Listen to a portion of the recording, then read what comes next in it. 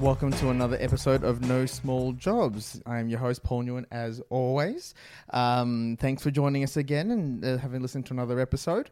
Make sure you check out our previous episodes. They can all be found on Acast or wherever you get good podcasts. There is also a website, nosmalljobspod.com.au, where there are some random musings and reflections to go with each episode. And finally, as with everything these days, there is a social media outlet.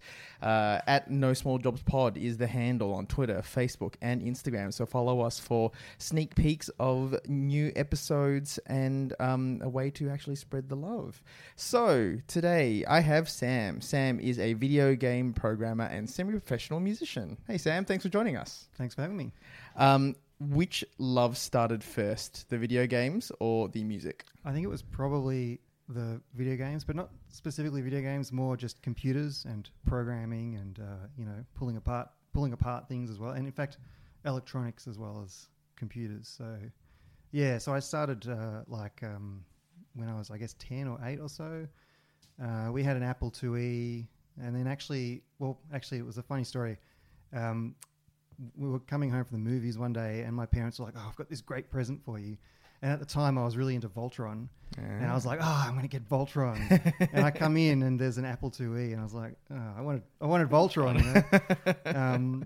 So we had the Apple IIe only for a short while. I think we were borrowing it, and we had to give it back. And then after that, my dad got this Australian computer. It's the only Australian computer called a Microbee, and it was a kit computer, and then so you'd have to put it together yourself. But we didn't have that version. We had the later version, which you bought already assembled, and it had a tape because everything ran off cassette tape, and very simple, black and white or orange or green and black, sort of two colors, and it had a bunch of games, and it was kind of an odd computer because it had a lot of stuff that, like the Commodore 64 and the VIC-20 and the Apple, all these sort of machines were out.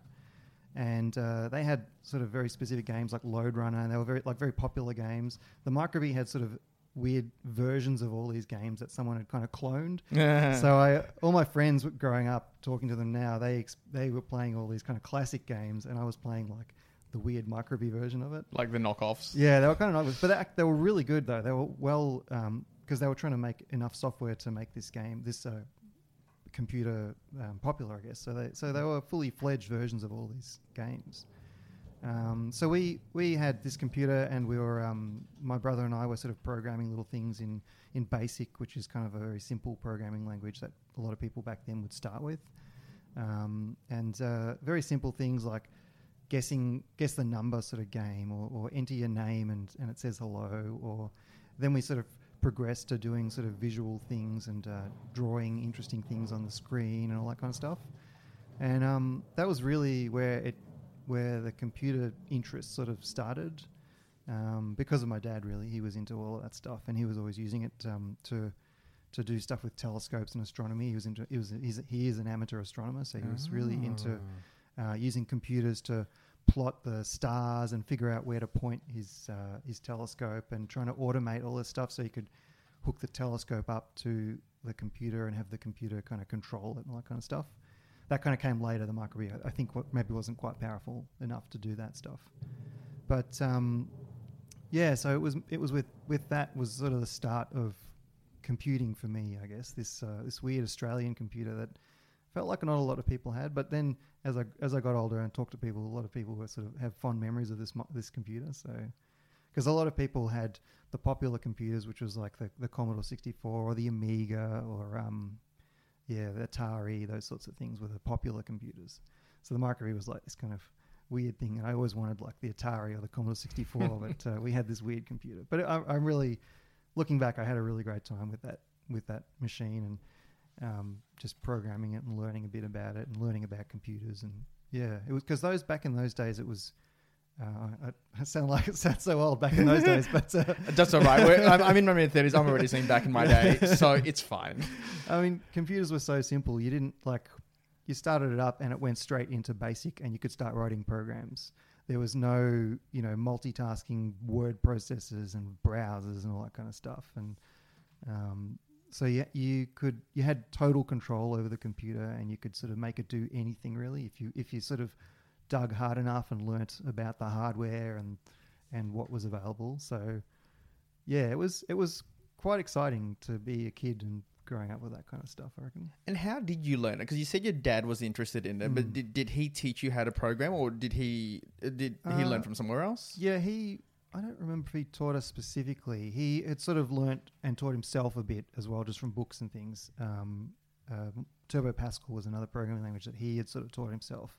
And I eventually migrated to Turbo Pascal as well. It was a bit more powerful than BASIC. And I looked at, I guess I looked at sort of some of his programs, and he had some books that I would just take and read, I guess, Introduction to Programming and things like that. So mostly it was just books that my dad had got, or just looking at other people's programs and trying to understand. And I didn't finish a lot of things. A lot of things sort of got half baked, half finished, or didn't get very far with things because something got maybe complicated and it was a bit beyond me at the time. But it was mostly looking at other people's programs and these books that my dad had, just collections of books that he would get from his astronomy buddies, or maybe from the library or something like that. So. And what do you think was it that about programming that caught your attention?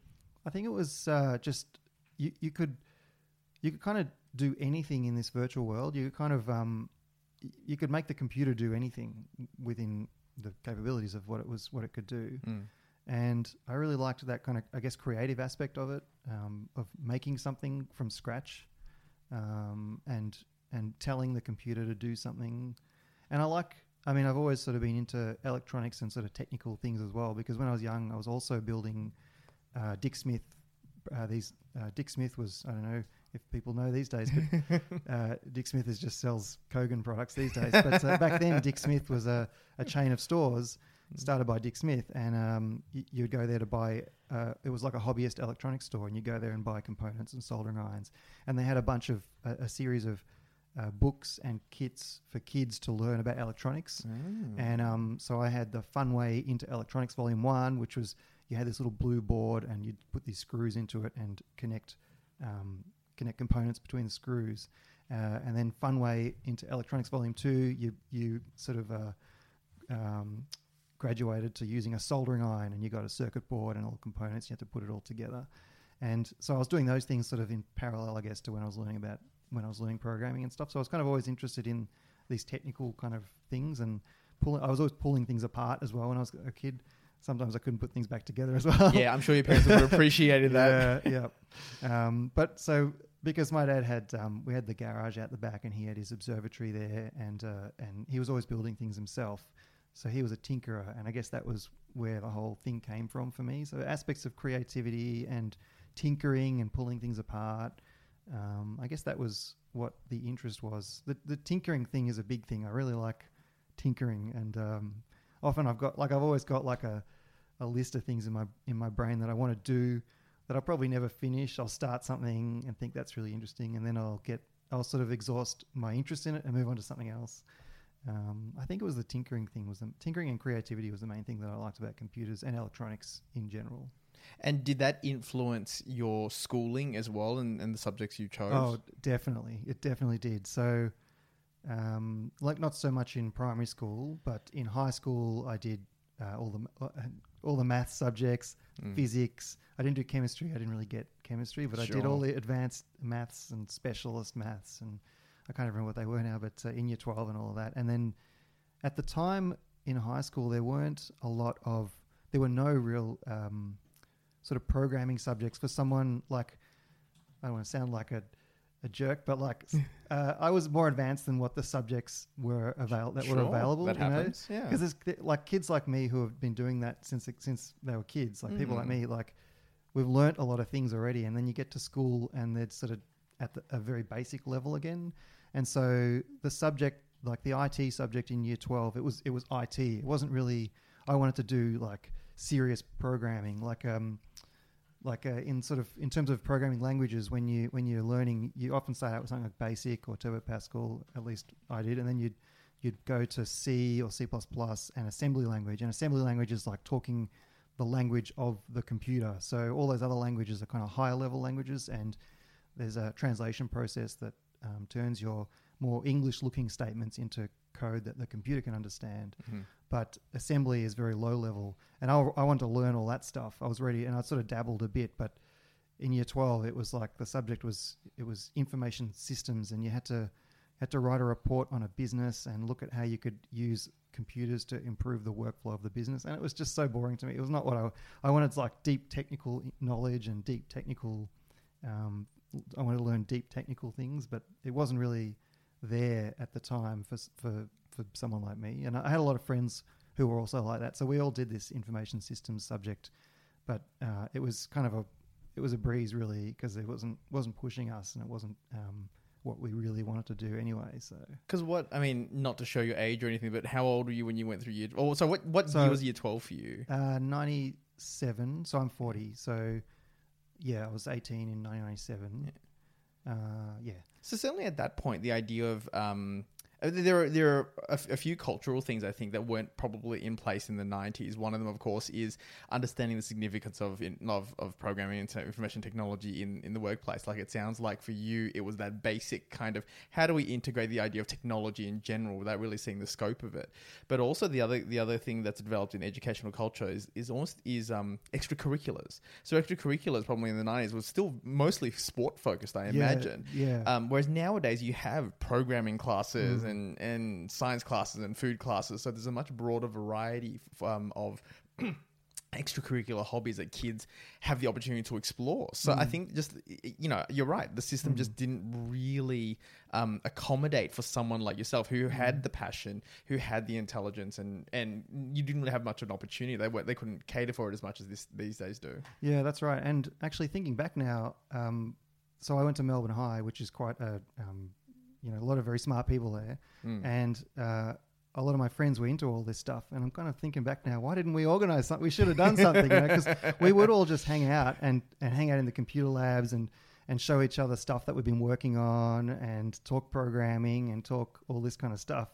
I'm kind of surprised thinking back that, we didn't. I mean, we had an informal thing going anyway, because we were just all the friends, the nerdy friends who all hung out together anyway and were into it, and we were hanging out and talking about it. I'm kind of surprised we didn't think to go to just sort of make it an actual thing, a club or something. But I guess we were doing it anyway, just from hanging out. So. Yeah, and again, in the 90s, I think the idea of student-led activity, it probably wasn't a big idea. Yeah. Like I to a much lesser degree, I had a board games club, and I'm still into board games these days. But yeah, I remember you spending my lunchtimes playing Trivial Pursuit with my friends to very frustrating degrees. Like we get really angry and really nervous about getting to the next period. It was exciting, and we really enjoyed it. Yeah. But yeah, we never thought of it as a club that you could formally organize or that you invite people to. That was not a thing. Everything was teacher-led. It was the teacher's passion, and they kind of created something and you tagged along. So it's, we grew up in a different era. Yeah, that's true. Yeah, and because now that you mentioned that, we didn't really have teachers who were super into the programming or technical or like electronics or kind of things like that. So I guess, that's probably why there was no group class, outside class group for that sort of thing. Yeah. So it sounds like obviously you had a fairly singular focus. Where did that take you in terms of university, or at least after school? So after school, I went to RMIT and did the nerdiest of the nerdiest degrees, which was a double degree, which was in computer science and engineering. So it's like super 5-year course, full-time contact hours. It was a lot of work, and I kind of not regret it, but I kind of wish I had done. I really enjoyed stuff in both of those degrees, but because there was so much work, you have to let things go sometimes. You couldn't spend enough time on things sometimes. So I looking back, I sort of think I should have done both degrees back to back instead, and then I could have spent full time 3 years computer science and learnt everything I wanted to learn, and then 4 years in engineering and learnt everything I wanted to learn there. I would probably have been at uni forever, but but I really enjoyed everything, and there was so much I wanted to learn and do, and it felt like I didn't have enough time to do it all, because there was so computer science had a lot of theoretical things about data structures and algorithms and operating systems and databases, and I sort of got to touch on a lot of those things, but not go deep really into those things. And then engineering had a lot of maths, which I obviously really enjoy maths because that's very crucial to all these things. So the maths was really interesting. And then the stream of engineering that I did was called computer systems engineering, and it was all about digital electronics. And it was all about sort of, one of the subjects was we built a CPU from scratch and built it in a simulator on the computer, and then built it in hardware. And we had to get it to run like 2 instructions, which is like the basic kind of building block of a program in a computer. So we had to build the CPU and simulate a couple of instructions, and that was just so interesting. That was a year-long subject. I really enjoyed that subject. It was so good. And just generally in computer systems engineering, there was a lot of all that digital electronics and using oscilloscopes to analyze circuits and learning about how voltage and current works and all that kind of stuff. And I really enjoyed all of that. But because of this double degree, there was a lot to do, and it was sometimes felt like you had to do the minimum just to get the assignment done, and couldn't really go as deep as I wanted to. Do you remember, I mean, it's hard to think back that far, but do you remember what your motivation was to do the double degree, simultaneously? I think it was because I looked at both of those degrees and I thought, I like stuff from both of them. I just want to do all of it. So, and I'm still kind of like that these days. Like my whole life I've been like that. I look at that, I see something, I think that's really interesting. I want to follow that path. So I'll have hundreds of tabs open in the browser of things I want to go back to and read.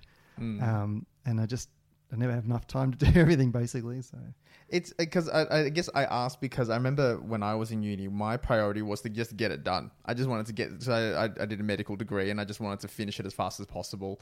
I think very briefly I entertained a gap year to just kind of take a break, because you work pretty hard in high school to try and get good marks and to get into the right courses. Yep. But it always dropped off my radar, because my goal was I just need to get it done, get out here, right? So and that's the thing. I think that certainly our generation, that's what we were taught. Like the idea of a gap year, well, at least the idea of spreading it out as much as possible was really quite foreign. At least for me, anyway. Because my husband, he did a 3-year VCE. Now I didn't even know that was a possibility back then. That was either. Yeah, right. Like you just kind of assume it goes year 11, year 12. You might, uni, and that's it. Yeah. Yes, right. It is just the norm. But there are people out there, given the right information or the right school or the right counselor, they discover these options that allow you to go at a pace that may actually be more suited to you. Now, not everyone is the same. Some people are fine with just the straight line process. But as you sort of looking back in hindsight, you've kind of realized actually you would have appreciated being able to go beyond the scope of the bare minimum of the course offered. Maybe perhaps had you known it was an option. I mean, at any point, do you remember considering maybe just kind of slowing things down? Not really, and not kind of until 2 friends of mine they did a year in the US at a college in the US, and when they came back and talked about that, then I sort of thought, oh, that sounds pretty good. But by that time I was it must have been 4th or 5th year, and I sort of thought, I kind of just want to finish now and get out into the real world. But I did sort of think about it a little bit, thinking, it'd be great to sort of do a year somewhere else maybe, or take a break for a bit and do something else. And I know people who took a break and just started working full time, and I reckon that's pretty good. Like, especially if they're doing something that's kind of related to their course or their future sort of career. Like one guy that I work with right now, he was working while he was finishing his computer science degree. He was already working full time, and I think that really helped him to get a head start in the industry. So yeah, I kind of wish I had sort of done that. And I sort of thought about it, but I never was driven enough or pushed. I never pushed myself to do it, and no one ever sort of said, oh, why don't you do this, I guess. And so, I mean, it's my own fault, really. I didn't have the drive at the time to do that, and I was kind of just in my own world of my own little projects and whatnot. So, and sometimes I don't know about if this is how you are, but if you're a very task-oriented kind of person like I am, it's really easy to just kind of see, the finish line is so close. I really just want to get to that point and get it done, because that sense of completeness actually is a really good feeling that you're kind of chasing. Yeah. But as you mentioned, the other half of it is awareness. It's the awareness that, okay, some people did it, but by the time you became aware of it, by the time it was brought to your attention, it was no longer the priority. So maybe, a year, 2 before, like let's say you were 2 years into a degree or 1 year into your degree, and you were feeling that kind of pressure and the density of your workload. If someone had told you at that point, by the way, you can take a year off and just work in the industry for a while, or you can split your degree so you can focus on this one thing, maybe you would have gone, actually, that's a great idea. I'd never thought to do that. Yep. Let's do that. Yep. And give, it means, yes, you'd be at uni for a bit longer, but you'd be able to explore it in more depth.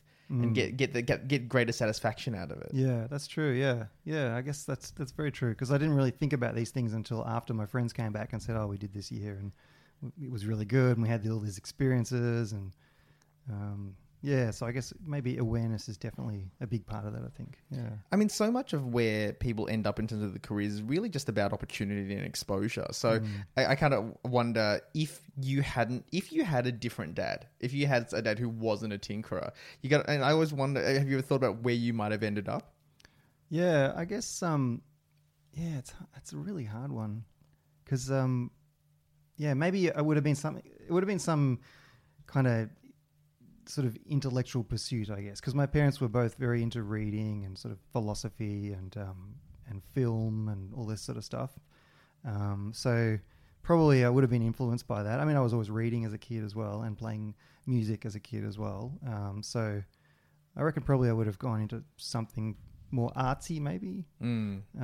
It's really hard to picture it though, because my childhood was so focused on tinkering and just pulling things apart and just playing with things and motors and mostly electronics. But yeah, it's really hard to imagine that, actually. I find it really hard. Yeah. So let's go past uni. So you finish a degree. What happens next? So some friends, the two friends who spent some time overseas, they had started a business in the final year of uni, and I worked for them for a couple of months after graduating. And at the very end of my last year, this friend and I went to the games conference that was in Melbourne at the time, I think it was called AGDC, and we just paid full tickets. We thought we'll just pay full tickets and go see what it's all about and see what the industry is like in Australia, because I didn't know anything about the industry at that time. So we did that, and then nothing really kind of came of it. And I applied to a few graduate positions, but they didn't really go anywhere, and I didn't really try very hard, because a lot of my friends were applying to banks and to consulting companies, Accenture and all these sorts of things, Telstra, graduate programs, and none of them really sounded very interesting to me. So I sort of I did one or two applications, and then they didn't go anywhere, and I thought, whatever. So then the very next year after I graduated, I thought, so I worked for a couple of months for some friends, and then I thought, I'm just going to go traveling for a year. So I spent sort of 7 or 8 months traveling around Europe, visiting family, because my dad is Italian and my mum is from Estonia. And so we've got a lot of family there, because my dad came to Australia in the 70s, so all his family is still there. All my cousins on his side are still there. My mum came in the probably the 50s, I guess. After World War II, they sort of had to leave Estonia because it was kind of all war torn and all that kind of thing. So we've still got basically all our family over there. So I went and travelled and visited relatives, and just sort of I'd started off doing this typical Aussie thing of working in a pub in London, but I only lasted a month doing that. I thought, I came all this way. Why am I like serving pints in a pub? So I kind of quit that job because it was just kind of rubbish. So after that, I just basically picked places that I wanted to see, including places where family were, and just went traveling and just tried to see as much as I could. I was never really into that kind of Kentucky tour thing of 20 countries in like a week or something. I wanted to spend a good amount of time everywhere, so I'd spend a couple of days or 5 days or whatever, try and get to know a place a bit. Yeah, those Contiki tours aren't really designed for someone who's going to be there long term. Like I did one myself when I was 18, and it's really just if you have a limited amount of time. So I only had about 2 or 3 weeks that I could afford to do. I'm like, all right, this tour for me, I'm going to obviously get massively drunk, meet new people, but the idea is that I just want to like a tasting menu. Like I just want to get a bit of an idea about what's good and what's bad, and then maybe in a few years when I get enough money, I will go back again. But I'll actually concentrate. I like that, a tasting menu. That's a really good one. Yeah. But considering you decided you wanted to have a year off and you could really allow yourself the time to really appreciate, I actually agree. I think that's the best idea. Yeah, so I did that. I applied for a couple of jobs while I was over there, but they kind of didn't go anywhere. They wanted me to do programming tests, and I didn't have like a laptop with me or anything, and I couldn't do them. So, and then there was another one that I applied for where I didn't have the skills, I guess. I was still too kind of green, I guess. I didn't get far enough through the interview process. Well, you mean at that time, what kind of jobs were you applying for? They were video game industry jobs in the UK. One of them was a job at a company who Imagination Technologies. They basically if you've got an iPhone, you've got a chip of theirs in it. So I applied at that company, but they asked some tricky questions that I didn't really know the answers to, and I guess I was probably too green. So it was mostly video game or sort of related to the games industry or that sort of thing that I was applying to. And at the time, a lot of companies in the UK were winding up and closing down as well. So there was the industry was in a bit of flux at that time as well. Why was that?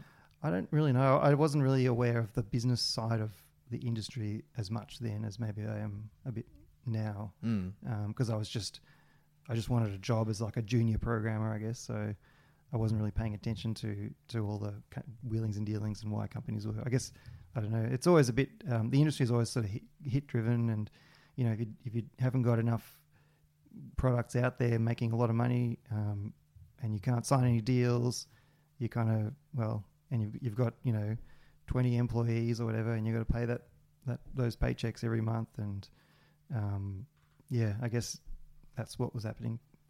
Not enough work, I guess, going around. So, but at that point, obviously, it sounds like you were reading new video games was your thing. I was kind of thinking that's what it was that I wanted to do.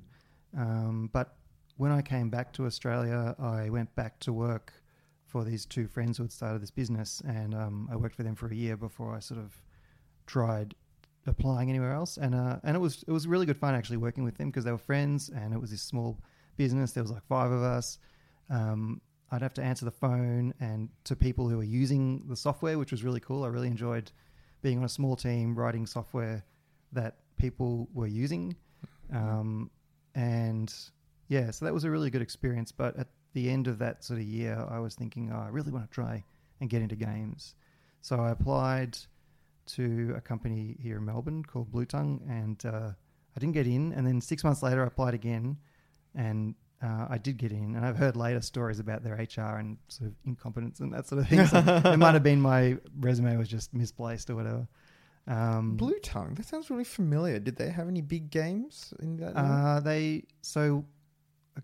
We did a bunch of games. So we did De Blob 1 and 2, which were the two biggest games. That's why I know Blue Tongue. I loved De Blob. Oh, awesome. That was a great game. They were really kind of, I felt like a kind of crowning glory, those two games. They were a lot of fun to make. The team was firing on all cylinders. We did some awesome work. I thought we did really great work, especially on the Wii version of those games, because the De Blob 2 was on the Xbox 360 and the PS3, but on the Wii, I feel like we really pushed the hardware, and the game was just so colourful and just so much going on, and I thought we did a really good job on that. So I was there for 6.5 years and worked on those two games. Before those two, we did a game called Barnyard, which was a kids tie-in game with a movie that came out. But that game, I feel like we put so much into it. It was a really, really good game. We put everything into all of it because a lot of us were very young, and first job in the industry, and you sort of in the games industry has this kind of reputation for crunch where people get pushed to work all hours and 80 hours a week and whatever. But a lot of us were doing maybe not that, but working overtime a lot just because we loved it so much. And if you're young and you don't have kids or a wife or anything like that, or a husband, or anything like that, you're like, oh, I'm just going to stay at work. They're going to buy us dinner if we stay. I get to work on all this interesting stuff, and you get to work on interesting technology and interesting problems, programming problems and technical challenges, and you get to work with cool hardware like dev kit versions of the consoles that everyone has in their lounge room, and that's really interesting. So you kind of get to see behind the curtain a bit.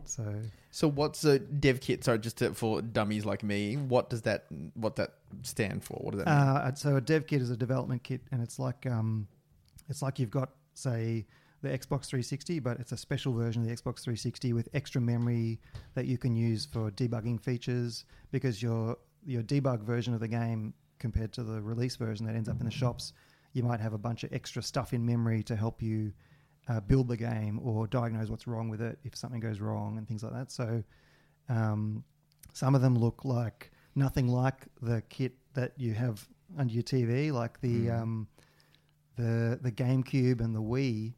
They were this weird metal box that looked like someone had put it together in the garage. Like it looked nothing like the actual thing that you buy. Yeah. So, and like the PlayStation 2 was like it was like a giant version of the PS2. It kind of sat under your desk. It was so big. It was like a giant PS2 on its side. Mm-hmm. So you got to muck around with a lot of cool hardware as well. So that was fun. So going behind the curtain, because this part interests me a lot. I guess how do people get access to these sorts of things? Do you have to register as a gaming company or what? Yeah, so you'd have to be a company. You'd register. Usually, you'd have to have a pitch. You'd have to have a game that you're working on, and maybe a prototype that runs on PC, and you'd show it to Nintendo, and they would say, "Oh yeah, that's cool. We want to work with you, and we'll you have to buy the hardware from them, although you technically don't own it. You have to give it back at some point. So you might kind of renting it. Yeah, really. But you're renting it for like you pay $4,000 or $5,000 maybe, say, or it varies widely. You kind of are renting it essentially. These days it's a bit easier. Back then, it was harder to get access to that kind of stuff. The video game landscape has kind of been democratized a lot in the last maybe 5 or 10 years. Certain tools have come out that have made it very easy, well, not very easy, it's still a lot of work, but much easier to write games. You don't have to be a super brainy technical person who can read esoteric documentation to make the hardware do something, just draw a triangle on the screen. So back then you had to read this like complicated document to say how to, set up all these registers and poke these bits into memory and do this and that just to get a triangle on the screen. But these days, there's a certain program called Unity that a lot of people use, and it's very easy. You just take a 3D model and bring it into Unity, and it renders, and it'll render on the screen, and it'll render on a console if you've got the license and the hardware and all that sort of stuff. So you don't have to do all that kind of low-level framework type stuff anymore yourself. You can license technology to do that for you. So because of that democratization of the tools, the hardware manufacturers like Nintendo and Sony and Microsoft have kind of recognized that there's a lot of people making cool games that are not they're part of the indie game movement, I guess, the indie world, independent developers, and they make cool games, and they're not like super technical, and they're not all connected up with like business people and whatnot. So they will often reach out to a lot of indie developers and say, "Hey, your game looks really cool." So all those manufacturers now have kind of indie outreach people as well that will talk to developers and say, "Hey, we've seen your game. You're doing something cool. Do you want to put it on Xbox or whatever?" So yeah, and because I'm a big Nintendo person, I didn't really get into it. I was aware of it when I was a kid. Like I had a SNES, a Super Nintendo Entertainment System for people who are even dumber than I am. Back when I was a kid, but I skipped over N64 and then went straight to GameCube, and then from there basically stuck with it. And the thing about Nintendo as a culture is that it is very cartoony. Like the idea is that it's meant to be bright and cartoony and enjoyable. So I imagine that something like Unity, like you're not trying to make the next Assassin's Creed. If all you need is just a bunch of bright colors and some funny stick figures bouncing around, you could arguably do that, and Nintendo would be like, oh, this is on brand for us. Yeah. We want this product. That's true. They do. I mean, it's not that they don't allow sort of the hardcore kind of games, because I'm pretty sure Doom just came out last year on the Switch. So they definitely allow things like that. But yes, yeah, totally. I mean, Unity can really do anything. Some people sort of have this impression that Unity is kind of like a maybe Fisher-Price or something, like very simple, just putting building blocks together. But you can really build complicated things in Unity as well. You can build like a Gears of War as well as like a Mario bright and colourful game. You can really run the gamut of the sort of products that you build in Unity. So it's very flexible. This is not a Unity ad. I don't use Unity. I used to use Unity. Apparently sponsored by Unity. Well, we should talk about Unreal as well, because Unreal is the other big tool set that game developers use. It's sort of Unreal and Unity are the two big ones that are kind of going head to head these days in terms of tools for game developers.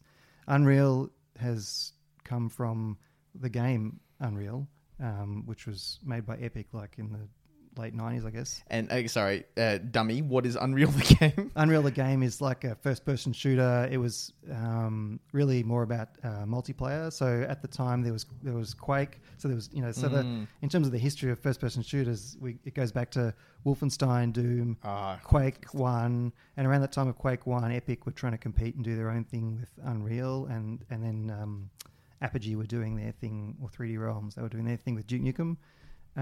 So Unreal did a bunch of games, Unreal games, and then they had been building this tool set internally, and then they eventually let people license it and then opened it out to basically anyone can use it these days. So you can just go and download it, just like Unity. Download it. It comes with a bunch of content, sample projects. You can build things. But people tend to build first-person shooters with Unreal because it's really been designed for that, whereas Unity is a bit more kind of... It's not designed for anything. You can kind of really build anything with it. And maybe that's partly because Unreal comes with a lot of template projects that make it very easy to just you sort of go file, new project, first-person shooter, and then you've got a first-person shooter. But it does a lot of the heavy lifting that is the stuff that that is very difficult to do, which is the multiplayer stuff and making sure that the multiple players around the world connecting to a server, they're all kept in sync, and there's no cheating going on and stuff like that. So it does all that heavy stuff. It's all built in. A lot of that stuff is not really built into Unity. So I think people who want to build a first-person shooter would probably go for Unreal, and Unity is kind of probably a bit easier as well to just tinker around and put anything together. And Unity has a really great asset store where you can go on and buy 3D models and textures and scripts to do things for you. It's very easy to kind of just get things from the store and put it together and make a prototype of a game as well. It's very easy to prototype. I personally find it a lot easier to prototype in Unity than Unreal, but I kind of prefer Unreal just because it's a bit more powerful when you really need to get into it, I think. But people have built great stuff in everything and anything that you can imagine, really. People build their own engines these days still, not as often, but people do it and they build amazing games. So you can use anything. And some people say, oh, you can't, that looks like a Unity game, or that looks like a blah, blah, whatever. But I think that's all crap. It's up to the workman to build something with their tools, and you can build something good or something bad in anything, really. And so how accessible are we talking here? Obviously, do you need that programming training to use these programs, or can literally anybody do it? I think literally anyone could do it, yeah, especially with Unity, because you don't even have to write code. You can, I think, yeah, you can. So you can get these tools that let you do kind of visual scripting. They call it visual scripting. So it's kind of like drawing on a page, drawing like boxes and saying, this box represents the player movement, and then when the player bumps into something, here's a line connecting to another box, and this box is what should happen when the player bumps into something. That's very kind of crude overview, but that's roughly it. Yeah. And Unreal has sort of similar visual scripting thing as well. So people have totally built successful games that just use visual scripting like that as well, and with the visual scripting stuff, you can still then dive in if you need to do something a bit more complicated that maybe the visual scripting doesn't expose to you. So you can maybe ask a programmer friend to write you some little nodes for the visual scripting language that you can then hook in and just use. So you can really do a lot with it without really being able to program. And it's very easy to just pick up a little bit of programming anyway, especially in Unity. It uses a language called C#, which is kind of forgiving and quite fairly easy to. I think it's fairly easy to use, but maybe I'm biased because I've been programming for so long. But yeah, I know plenty of people who don't think of themselves as programmers, but they can sort of bash out a script that does what they need to do. And sometimes the scripts are very simple things, like they just need to play a sound when some event happens, and then so they just look up how to do that, and it's just like audio.play sound, and that's sort of it. So it's very easy these days to do it. And that's another thing, just showing my age as well. This generation, I mean, we always talk, I think a lot of people talk about the idea of how technology is moving much faster than it used to. Like it's an exponential acceleration rather than sort of linear acceleration as to how much we're capable of doing. But the other part of it, which is what you were saying before, is the democratization of it and the spreading of knowledge. So, when you were learning, you would have had to learn from your dad, who had learned from one book, which if he was lucky, he would get from the right library if it had it. There was the information was limited by just the logistics. Nowadays, if you just Google it or YouTube it or something, you can do almost anything. And if you have enough motivation, passion, and obviously some degree of intelligence to try and understand it, you can do quite a lot, which then makes it hard for the education system to be able to keep up. Because for you as a kid, if you had access to this, if you grew up in this day and age and you knew that you had access to all these options, all these devices, all these electronics, school would have been unbelievably boring for you, like just unbelievably boring, because you were so far ahead in obviously some respects and maybe the average on others. But it's just, it always astounds me how easy it is to pick up skills based solely off interest. And so this world is completely foreign to me. So I like the idea of computer programming is fascinating, because I do love a good game, and I love knowing how things work and how they got there. So it's the idea of something like Unity or Unreal existing, where, as this is why I asked the question, arguably any kid like of reasonable intelligence could easily spend their days looking as though they're just on a screen, but actually they're being very creative. That's true, yeah. And if you go onto Reddit and you look at like the Unity subreddit or the Unreal, I haven't really looked at the Unreal one, but I'm on the Unity one, and you just see so much stuff that people are just toying around with. You never heard of any of these people. They're just toying around at home. There's so many people just making really cool little things, and it is really that easy to just tinker around. And you're right. You have to put the effort in. It's just like learning anything, really. And I guess it is kind of similar to when I was young anyway, because I was interested and I put the effort in to learn how things worked and whatnot, and that was what I was interested in.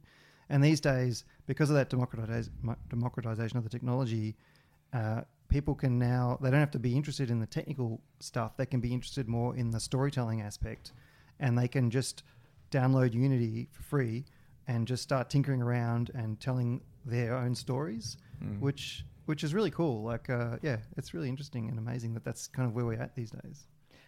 So back to your work. So you worked at Blue Tongue for 6.5 years. Yes. Were there any other projects you were particularly proud of? They were the 3 games that I worked on. Near the end, two of us were sent to New York to help out, because we were owned by THQ, who was a big publisher. And 2 of us were sent to New York to help out on a project at a studio there called Homefront. And that was my first experience of sort of big AAA kind of development, because the games that we were making at Blue Tongue were more kind of, they didn't really have a name for it. I guess AA, kids and family. We were in the kids and family kind of group within THQ. We were considered kids and family because we did a lot of Nicktoons games. There were 2 teams at Blue Tongue. The other team that I wasn't on, they were doing all these Nicktoons, SpongeBob, El Tigre, all these kind of kids animated tie-in games, and they were kind of cash cows at the time, but they were like, you know, you don't go into games wanting to make those. You know, you want to go into games and make something awesome. You know, but they made money, those games. So, but luckily we were the other team, the Blob team. We did Barnyard to Blob 1 and Blob 2. They were still kind of, I guess, kids kind of games. Barnyard definitely was. Blob was appealed to cross-generational, I feel. But then, so me and another guy, we were sent to New York to work, and we kind of had this experience, this AAA experience, which was quite different. It was like working, you know, you had to ask permission to leave before 9 p.m. or something, and you had to work 6 days a week because the game was coming out on this date, and all this marketing was lined up, and like it had to, you know, billboards in Times Square, it had to come out on this date because marketing was ready to go. So it was kind of crazy, and that was kind of an interesting experience. So I enjoyed that just from the experience of it. But we were only there for sort of 2 or 3 months, so there's only so much that we could really help with. But they THQ brought everyone in to help out on this project. So Blob, I'm really proud of what we did on the Blob games, and the Homefront thing was just a really interesting experience to be part of that.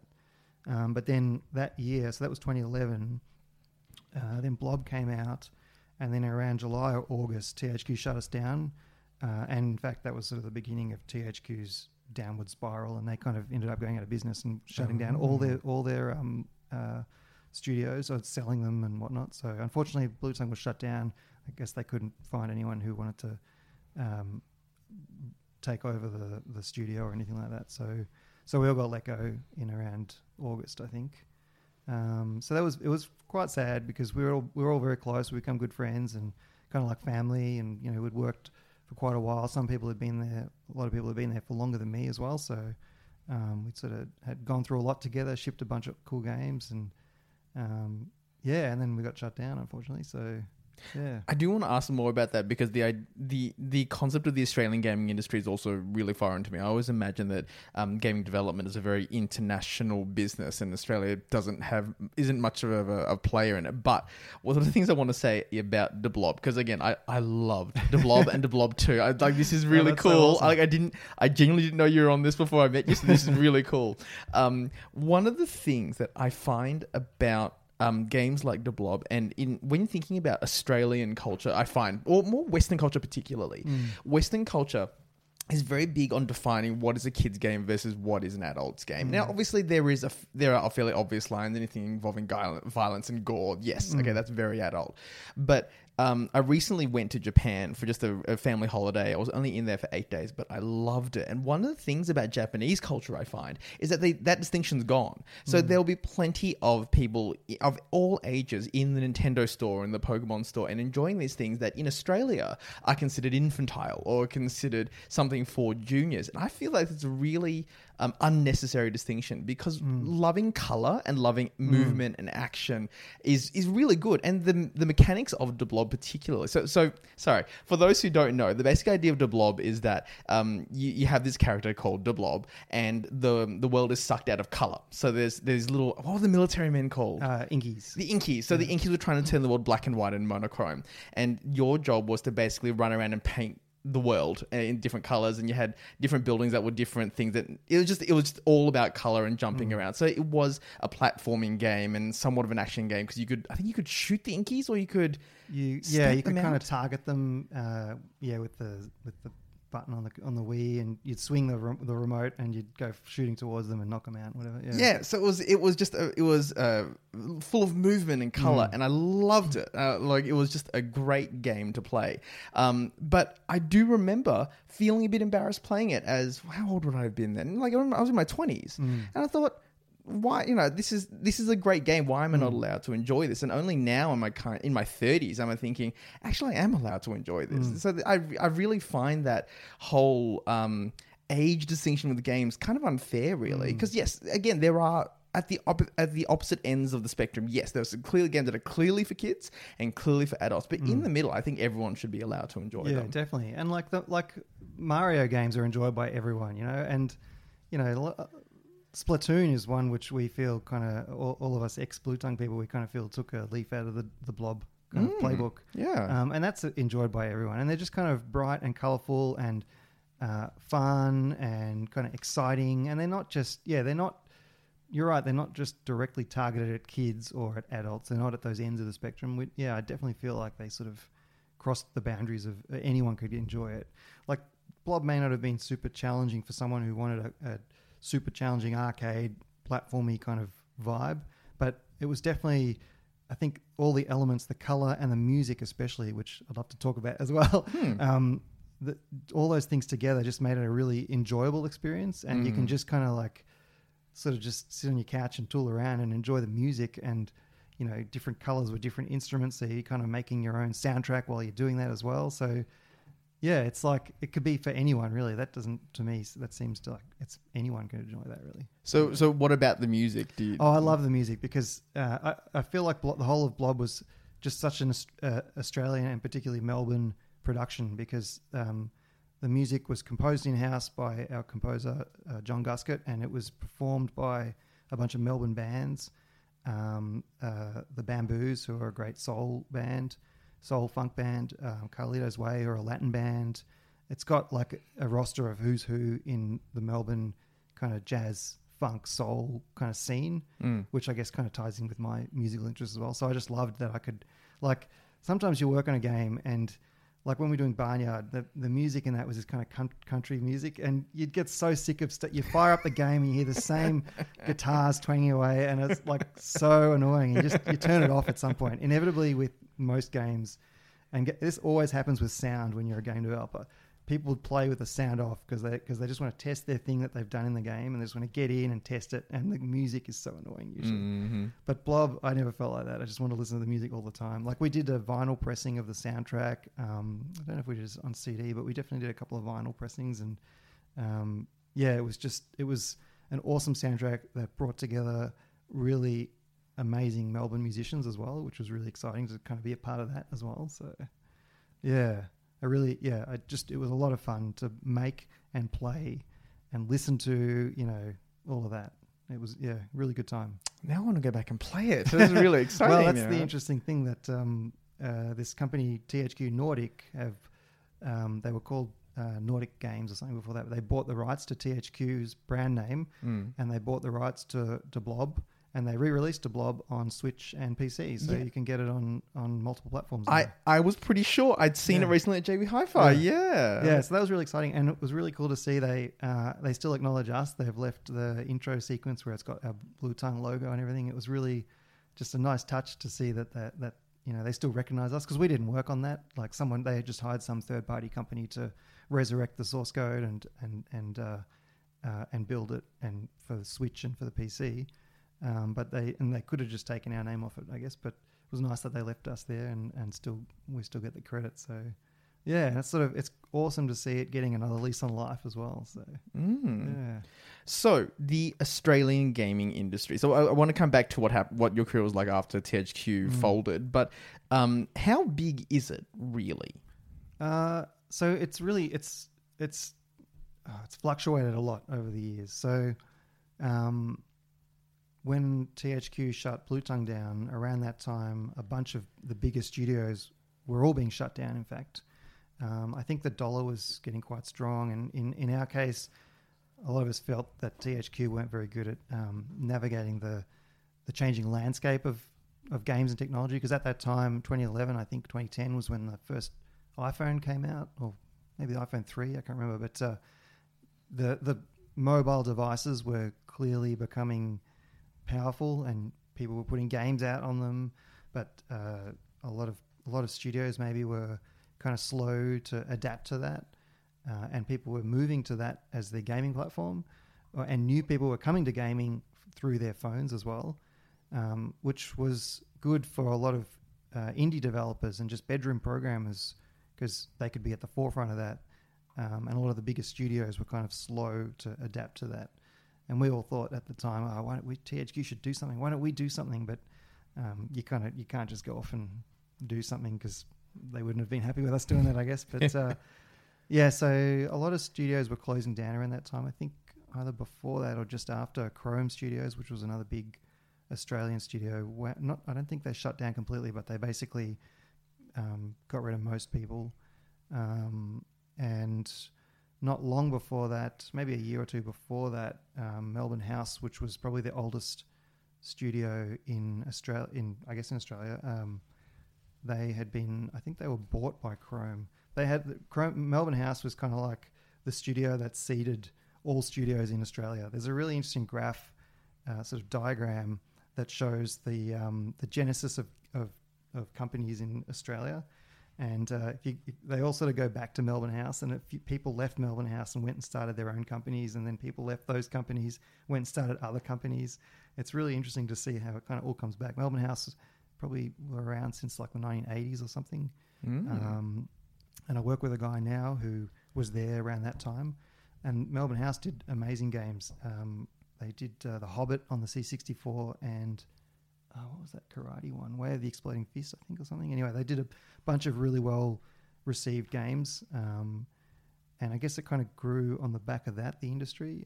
And when I was finishing, maybe when I was starting uni, I think Blue Tongue must have been around.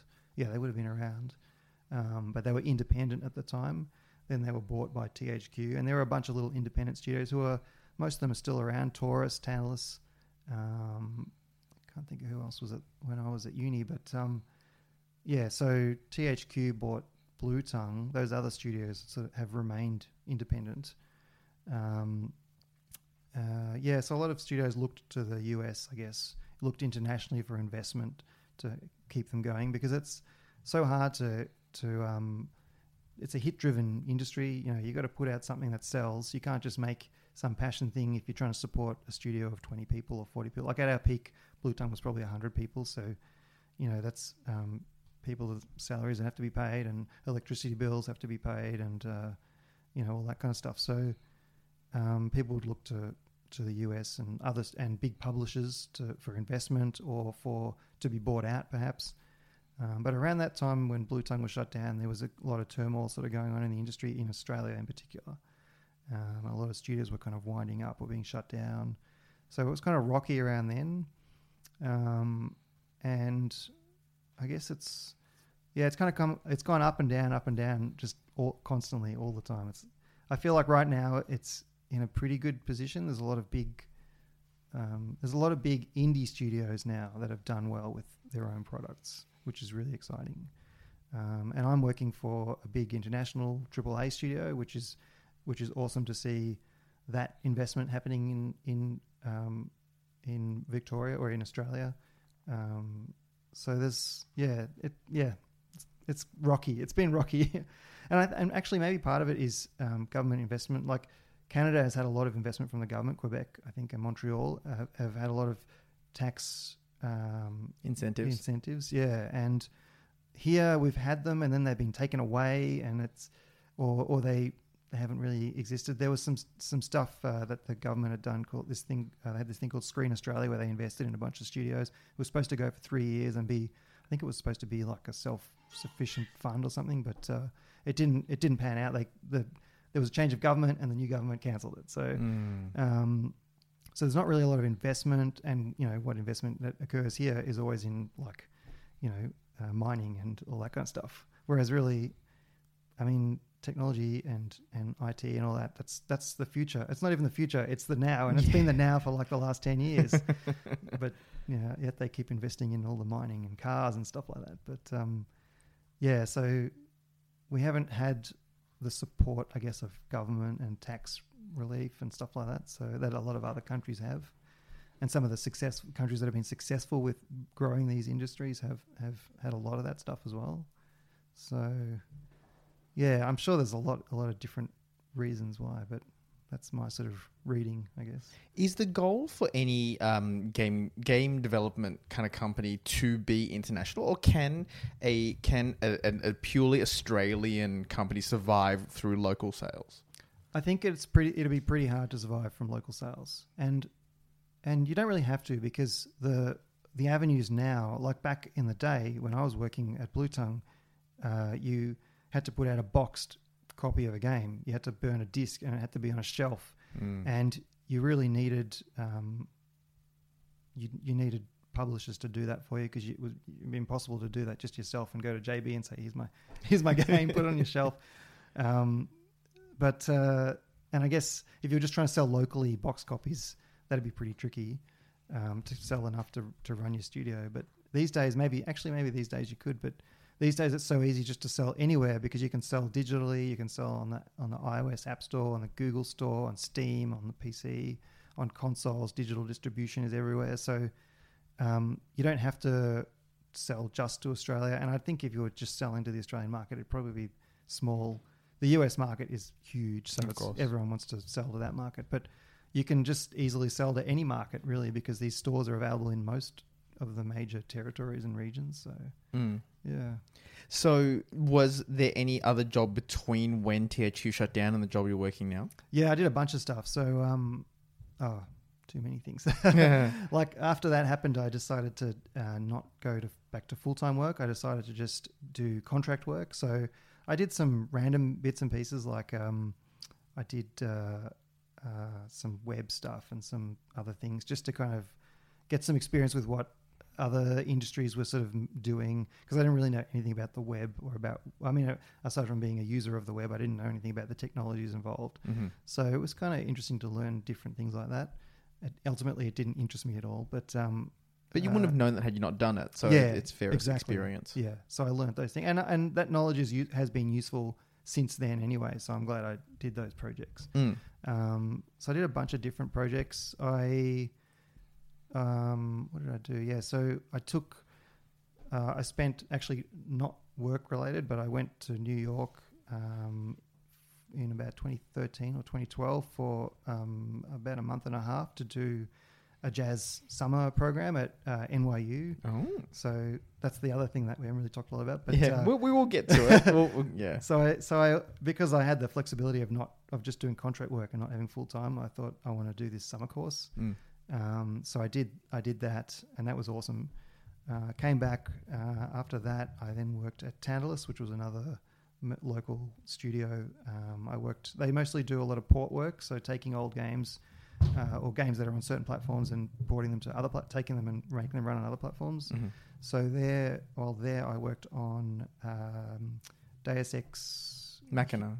No? Deus Ex Human Revolution, which was on PC and Xbox and PS3, and we did that for the Wii U, so we converted that to run on the Wii U, and that was also a kind of I guess getting to do a little bit of AAA, which was exciting because it's like a massive project. It was a very popular game, and the scale of the project was sort of bigger than anything that I'd worked on at Blue Tongue, so that was again a chance to kind of get up close to the AAA thing, because there hasn't been AAA really in Australia for not much at all. And AAA is like the big blockbuster games like the Gears of War or even Mario is AAA, like the games with the massive budgets, the big teams, the big scope, the big advertising marketing budgets, all that kind of stuff. Mm-hmm. So we were just taking an existing game and making it run on a new platform. So we weren't creating the game from scratch. It had already existed, but it was still cool to be kind of a part of that kind of that industry, which was not something that I'd done a lot of. Mm-hmm. So that was a year, that project, and then I was just a contractor there, and I thought I've had enough. I want to go move on and do something else. So then I started my own company with a couple of friends from there, and who were also at Blue Tongue. And the long story short is that really I'm the only one doing anything with the company. They're all good friends still, but it was clear we all had different goals and desires, I guess, and they had to go and get full-time jobs for various reasons, and I had a bit more flexibility because of some savings and things to kind of take my time and choose a bit with projects I wanted to do. So in the end, I just did a bunch of contracting over, I guess, 6 or 7 years for lots of different things, game and non-game projects, so including tools. So I did a bunch of work for about almost a year for Autodesk, who were trying to kind of compete against Unreal and Unity. They had their own engine, and so I did remote contract work. So they're based in the US, and I worked remotely with people there, and that was a really good experience, just working on a big project remotely and being exposed to how that works, because I'd mostly worked with people, in the same room, but now these people are all in different time zones, and we're all trying to work on the same thing, and the project was so big, and so communication was really crucial. Good communication was crucial. So it was a really good learning experience, learning about working remote and on a big project. So that was fun, that project. I did a Switch port of a game called Framed, which was a mobile puzzle game. A friend that I'd met at Talis had made this game, and they did Framed and Framed 1 and Framed 2 on mobile, and that was really successful, and they wanted to bring it to consoles. Mm-hmm. So they hired me to do the Switch version of that. So that was really exciting as well, to work on that. I got the Switch hardware and got to just do all that, basically kind of own the Switch version of the game. So that was just me doing it all on my own, which was just a lot of fun to take charge of it and have to do everything. Lots of different random things, like projects for AR projects for councils. I did an AR project for Moreland City Council. I did a thing for the museum. They've got this this thing for teaching kids about road safety. So I was brought on to kind of do a port of that system to iPads, because they wanted like a mobile version that they could take around to schools out in the country. Mm-hmm. So it was a lot of little interactive experiences. So I did all the things I was doing were either games or kind of interactive experiences, I guess, somehow tangentially related to games. Because that's sort of what I've enjoyed doing over my career, I guess. Interactive experiences, things that are interactive in some way, where you do something and something interesting happens on the screen, not just pure kind of apps. Yeah. And so where are you now? So last year I decided I wanted a bit of a change. So I'm now at Sledgehammer Games, which is a studio that's part of Activision and working on Call of Duty. And so Sledgehammer last year, there was a small team, most of whom I knew, and they'd been working sort of under the radar, I guess, as a kind of a skunk works kind of thing, just a remote team. But last year they decided to grow that team. Sledgehammer is based in Foster City in the US, and they had decided they wanted to expand the Melbourne team and make it an official studio.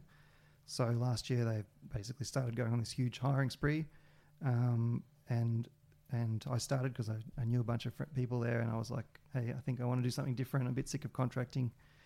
The contracting world was kind of a bit frustrating, because the money can be good, but then there can be downtime in between projects, and there's no money coming in, and then the big paying project has to last over that period where you don't have work coming in. So it was just a bit frustrating, and I want to save for a house and stuff like that, and it's hard to build up savings and things. So I wanted something a bit more regular, and I wanted to work with people again, in a team. And this opportunity was just really good, because it's big projects, AAA scale, and like last year, just after I started, the team who in Melbourne were working on the Modern Warfare game that just came out last year, and within days of the game coming out, millions of people are playing the game. And like just doing contracting and whatnot, I would never be exposed to something like that. I would never be working on something where that many people are playing. And if a game is played by that many people, they're going to find bugs. So it's a huge engineering effort, and it's a really interesting engineering effort, because with that many people, they find all the weird bugs and the things that you never sort of thought of. And you just like, it's super challenging to try and reproduce those bugs and fix them, and you want to fix them, because it might be a bug that happens 1 in 100 in your office, but then when there's like millions of people playing, it shows up way more frequently. So that can be really interesting, really challenging in terms of the scale of the projects and the amount of data that we have to deal with to build these games. So I just wanted to get involved in that, and this is actual AAA. So finally, I've made it to AAA, because it hasn't really been in Australia so much. There's been a little bit of AAA over the years, but not at this scale. And Sledgehammer are planning on growing to a big team and really being like the poster child, I guess, for AAA in Australia. And there are indie teams doing fairly big games that are really on the world's stage as well. A bunch of different studios have done amazing things, but this is feels like it's at another level entirely, because Call of Duty is like massive, like it's huge. So it's really exciting to be part of it. I actually don't really play much Call of Duty at all. I just like the engineering challenge and the software challenge. So I'm embarrassed to say I haven't played Call of Duty in about 10 years. Yeah. That's all right. It's like having to eat a peanut butter sandwich every day. At some point, it's fine. You're allowed to be sick of it if you have to deal with it every day. Yeah, that's right. I do want to talk about the music theme, because I find the pairing of those two interests really interesting. But just for anyone who is really into the programming stuff, I want to kind of close the loop on it. What, for any budding or aspiring developers out there in Australia particularly, do you have any advice? I would say be interested in things. Don't just, like if something goes wrong with your computer, like figure it out. Don't just like go, oh yeah, whatever, reinstall Windows or whatever. I think really being good at programming with the sort of deep technical knowledge and technical interest that I personally have, I think you have to just be interested in pulling things apart and interested in just anything like that, like pulling anything apart. But with software, I guess, like just interested in digging in and trying to understand why a thing is a certain way. And I guess the mechanics of getting to that would be learning some programming, and in any language really, but learning how a computer works, learning how, you can program at a very high level in, say, JavaScript, and it's like working in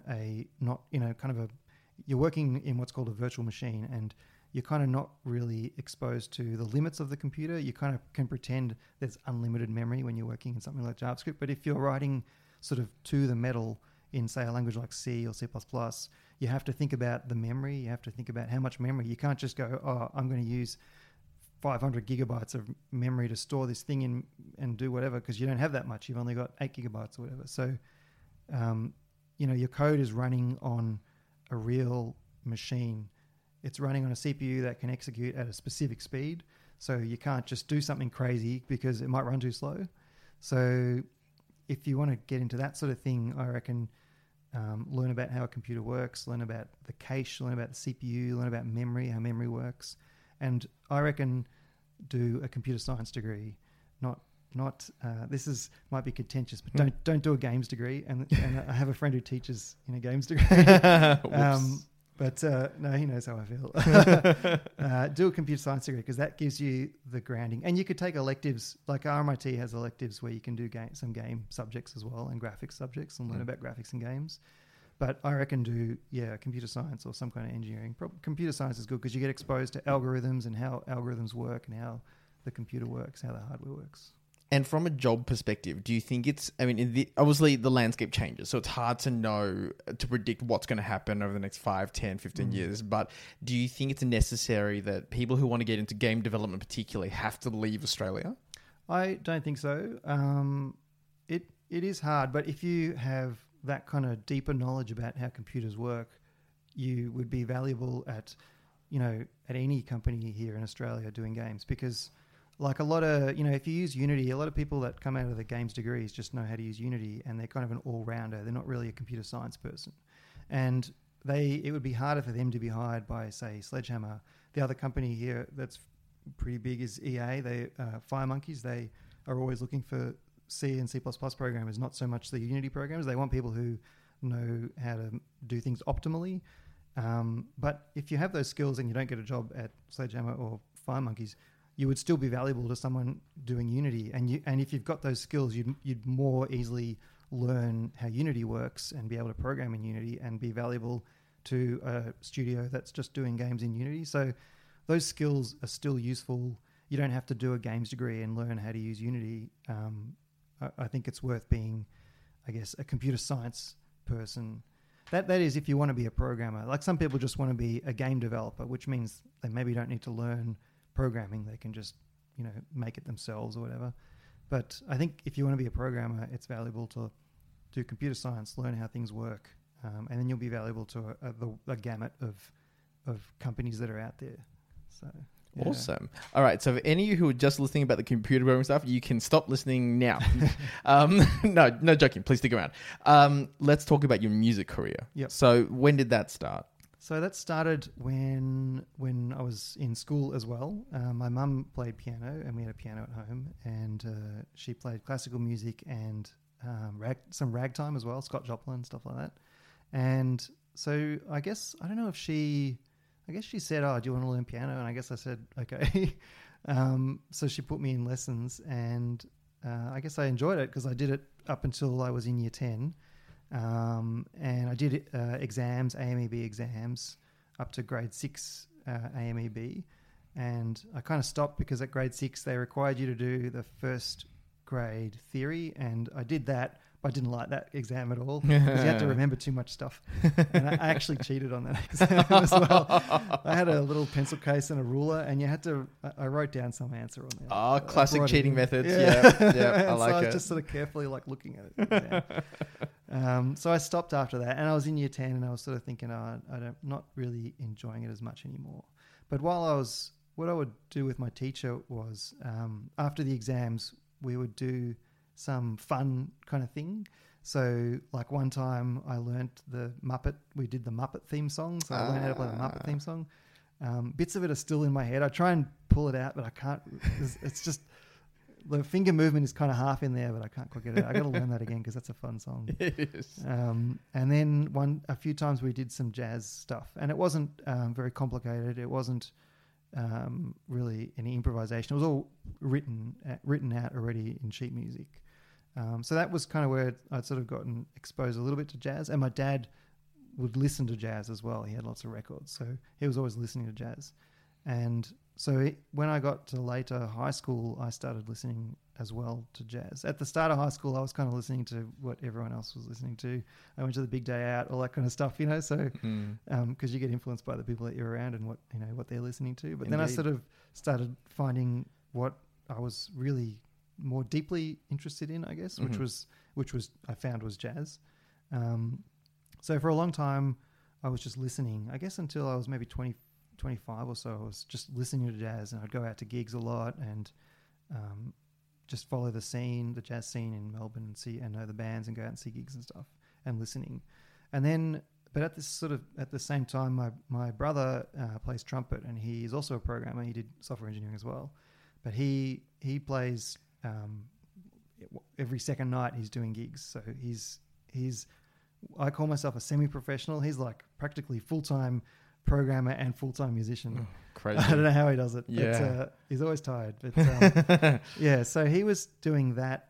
He did music about the same time. He learnt piano, and then he took up the trumpet in sort of year 10 or so maybe, and was doing trumpet all throughout uni and just got involved in the scene, in particular Latin music and big bands in Melbourne. And I sort of had watched him do all this, and I got to sort of around 25, and I thought, I want to get back into piano, and I want to play in a band with my brother. That was kind of my driving motivation. And so I did a CAE course with a guy called Steve Settergreen, the Settergreen family is kind of jazz royalty in Australia. So there's Steve's dad, Bob, who's been around forever. They're both big educators, so they're always teaching master classes and whatnot. So Steve was running and then there's a brother, Mel Settergreen. So Steve and Bob play piano. Steve was running a what's it called? I've lost my train of thought. Like a short course? A short course, sorry, yes. A CAE course. Yeah. And there were two of them. It was like a beginners and advanced. So I did that course, and it was held at the Dizzy's Jazz Club, which Steve used to run, which used to be in Richmond opposite the station. So it was in the jazz club. So you'd go there once a week and have a lesson with there's probably like 12 people in the class. It was good, but not kind of focused enough on just me, I guess. Like because there was a whole class, too many people, and there was one piano, so everyone would get up and have a go and do something, and he would talk about something. So after those two classes, I called him and I said, "Oh, do you do private lessons?" And he said, "Oh, I'm thinking of doing this new thing where I have a small group of 4 people. Why don't we do one private lesson, and then you can come and do this small group thing?" So I did the one private lesson, and then started doing these small group classes. There was 4 of us in total, and the 3 others, we've all become good friends, and we're all quite diverse as well. They're from all over the place. One of them, the guy is he's probably in his late 60s now. One of them is a guy more my age. The other one is a woman who she was an executive at Ford or something and wanted to do music. So we're kind of all from all over the place. And so we did these classes, and they were at a piano store in South Melbourne.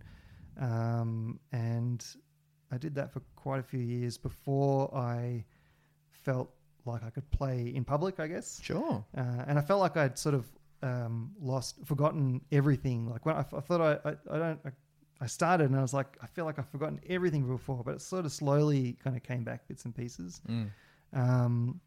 And so the older guy in our class, he had been playing already quite a lot. I don't know why he was doing lessons, but he was enjoying it. But he used to do a few gigs at restaurants and things, and he would run a jam around town occasionally as well. So at this one venue in South Melbourne that he had a gig on a Saturday night, he would leave all his gear there, and Sunday afternoon he'd run this Sunday afternoon jam. So he was always trying to convince me to come along to this jam, but I was too scared to play in front of people. But eventually I started going, and it was nerve-wracking, but it was good. It was good fun. I met so many people that I'm still friends with today in music through this Sunday jam, and that jam has kind of moved around a lot between different venues because restaurants close and bars close, and they try and find somewhere else, and it just kind of moves around. Sure. But there was that jam and a Friday jam that I used to go to, and I just met heaps of people, and that kind of ended up becoming people that I met through there. A few of us started a band together, and we did sort of bars and venues and whatnot, gigs, paid gigs. So that's why I say I'm semi-professional, because I get paid for the gigs, but it's not my day job. Sure. But I really feel that I'm trying to say no to the unpaid gigs these days, because there's a lot of unpaid gigs, and it's kind of crap, basically. Like, it brings it down for everyone. There are people who do this full time, and if you take on the unpaid gigs, then like people don't want to pay. Someone else will do it for free. So the venue thinks they don't have to pay, and people who are trying to do it full time, they can't get paid. So, but at the start, I was doing a lot of those sorts of things, I guess, just for exposure, I guess, or to just try and play out in public, because it's very different playing for yourself or even at a jam versus playing out in public at a venue. Even if people are not listening at a restaurant, you can't just stop halfway and go, oh no, this is all wrong, let's start again. That has happened, but it's kind of crappy when that happens. So I basically just did more and more playing and just meeting people through going to jams and going to just meeting people through the jams mainly. That was the thing, actually. And put bands together through that. And so at the moment, I haven't been playing a lot for the last 6 months, but there is a band that I'm sort of someone else's band, this bass player, Tony King, and we play all these original tunes, and they're really, really nice. They've got a kind of Blue Note 60s kind of vibe, which if you don't know what that's all about, which I don't, it's kind of hard to explain, but basically it's jazz is such a wide sphere. Like, there's so many different types of jazz. There's bebop and hard bop, and there's modern jazz, whatever that is. There's free jazz. There's so many different things. I guess a lot of people think jazz is just random, but it's not really random. It's playing within the structure of a song. So you've got the song, and you might play the melody to start with, and then you'll improvise. And hopefully with your improvisation, you're trying to tell a story and trying to play something melodic, not just sort of random notes. You're trying to make something that sounds composed. Some people say composed, like on the spot, is what improvisation is. So yeah, so this band that I'm really enjoying at the moment, although we haven't done a gig in about 8 months for various reasons, but it's this sort of Blue Note vibe, and Blue Note was sort of one of the seminal record labels in 50s and maybe 40s, 50s, 60s, 70s. They recorded anyone who's anyone in jazz, basically. Herbie Hancock is a massive massively well known even outside of jazz pianist, and he was on the Blue Note label. Miles Davis is another big name. And there's a certain sound that is the Blue Note sound, which is kind of usually there's a couple of horns and a rhythm section. So the rhythm section is piano, bass, and drums, and the horns might be trombone and saxophone and trumpet. So in this band we have trombone and saxophone and the rhythm section, and the songs are just, they have a catchy melody and they swing really hard, and I don't know how to explain what swing is. That's a really hard thing, but there's like a groove. There's a pulse and a groove, and everyone's just really locked in together, and it just, you want to tap your foot to it. That's kind of what Blue Note is, I reckon. Sure. And a lot of it is kind of also, I guess, it's just anything. What am I saying here? I kind of have lost it. It's just really great music. The Blue Note period was a really great period in jazz. I mean, there's great music throughout the whole history of jazz, really. But this band for me kind of has this Blue Note vibe, and I really enjoy playing with this band. So hopefully we can get some gigs together again soon. But the bass player has had some injuries, so we haven't been able to do anything in a while. So apart from that, lately I haven't done a lot, because with gigs, if you're going to put something together of your own, you got to go hustle for venues to get gigs, and I never really enjoyed that aspect of it. Yeah, I just want to be called for a gig. I don't want to have to like go to venues and say, "Hey, here's some recordings. Here's the thing. I've got this project." I don't really have projects, I guess. I guess I feel actually with that I don't feel like I've gotten to the point with my own music where I'm ready to put together a project. So maybe in the future I don't compose myself, so maybe at some point I'll start doing that and have some original music that I might want to put on as a show or something. But I feel like I haven't gotten to that stage in my own playing yet. So that's kind of where I guess I'm at with the music. So it's just been a long journey of just learning, and I'm still learning and still playing just for myself at the moment at home. It's one of the things I find about creative pursuits of any sort, whether we're talking about writing or acting or music or whichever avenue you choose, is that there is the business element of it that a lot of people forget. You know, oftentimes when you enter into a creative pursuit, it is because of the love of it. Like whether it is you learnt it at school or you're exposed to it because of your family.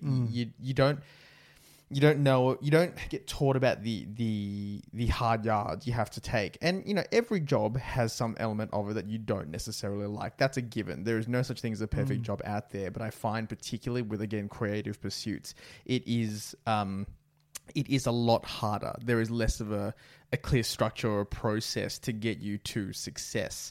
And one of the common themes that I come across when it comes to creative pursuits is the idea of quitting your day job. Right? So they all tell you if you want to do it right, you have to quit your day job and commit to it entirely. But that, I think I can't remember who I was discussing it with. I don't think it was on air, but when you have a regular income, it's really hard to let go of it. To be able to say, I'm going to ditch this regular income and the security and all the goals that this achieves in order to pursue this uncertain pursuit. And so as much as you might love it, there are other considerations that come into play.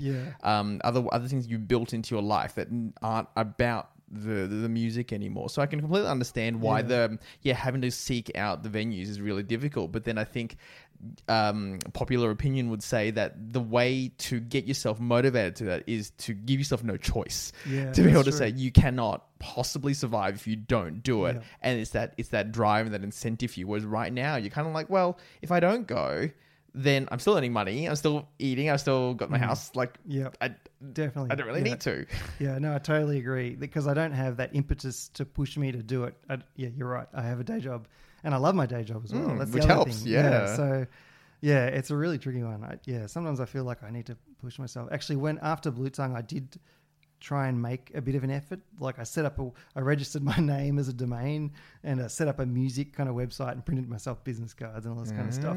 So I was kind of, at that point I was thinking, now I don't have a job at the moment. I should try and do this a bit. But I guess other jobs came up and fell by the wayside. But when I did that jazz course in New York, that was one of the few times where I've been able to focus 100% of my time for 4 weeks was the course on just music, and I learned so much, and I got so much better just from doing that. So sometimes I think I should take a holiday every now and again from work and just focus on music, nothing but music, just to play and practice and gig and whatnot, all that kind of stuff. And that begs the question: can you think of any point in your life or in your career where you would actually give more focus to music, right? Because right now, although yes, you are being paid and you are semi-professional, it's still being treated much like a hobby. Like you're getting paid to do something you enjoy on the side, but you have the luxury of being able to pick and choose to some degree, be able to pick and choose when you do it. So is there something that would drive you to say, actually, I'm going to commit myself full time, or at least more so, to music? I think if I could. If I knew that I had enough money to kind of cover expenses, maybe then I would do it. I think that's the big thing, because you get older and you start thinking about the future, and you start thinking about what am I going to do when I retire? How am I going to pay a mortgage if I've got one, or whatever? All those kind of boring things. Yes. So I think if I had just had enough money to not have to worry about stuff, maybe then I would go into it sort of full time, maybe. But then I guess I wouldn't have anything to push me to do it, because I wouldn't have sort of the financial drive to push me to make money with gigs, because I've got the money to survive. But then the flip side is gigs never make much money anyway, so you get like maybe $100 or I don't know, unless you do, if you're playing at a restaurant, unless you're doing like weddings and that sort of stuff. But then you don't really get to play necessarily the music that you want to play. So it's really tricky. It's very hard. I guess it depends on what you want out of the career. Like, I do admire people who are able to dedicate their entire lives to a creative pursuit. But I think it's one of those things you have to start from a very early age and essentially acclimatize yourself to the idea of not having money. Because if you get older to a point where you're just used to having money, the idea of taking that risk and losing all these things becomes too hard. And I respect, I understand, I understand both sides of it. I'm an aspiring screenwriter, and it's not something I think I'd ever pursue full time, just because the idea of it terrifies me. I enjoy it and I like the process of it, and it brings me joy. But to actually sort of give up other things in order to say, all right, I'm going to go into this career that is very uncertain, that no matter how good you are, you could be, people can say, oh, your scripts are great. But if it's just not the right environment, not like the TV culture isn't quite right, or people just aren't buying at that moment, and all of a sudden your opportunities are gone. So it's not merit based, whereas a lot of non-creative pursuits are generally merit based, plus or minus opportunity, plus or minus exposure. The creative pursuits. I don't know how people do it. It's really interesting actually, because I see because I'm involved in I see the game side and I see the music side, and the uni degrees are kind of similar. They're both pushing out a lot of people who have these grand creative ideas, but then there's no jobs for them quite often, because people doing the music courses, they often just become teachers. Yes. There's not enough gigs really.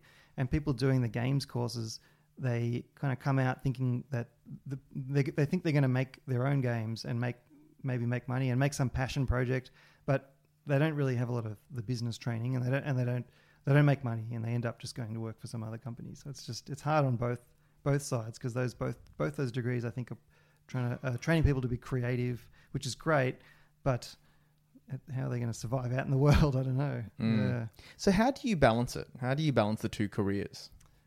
I guess I try and make time for the music, and often I just play for myself.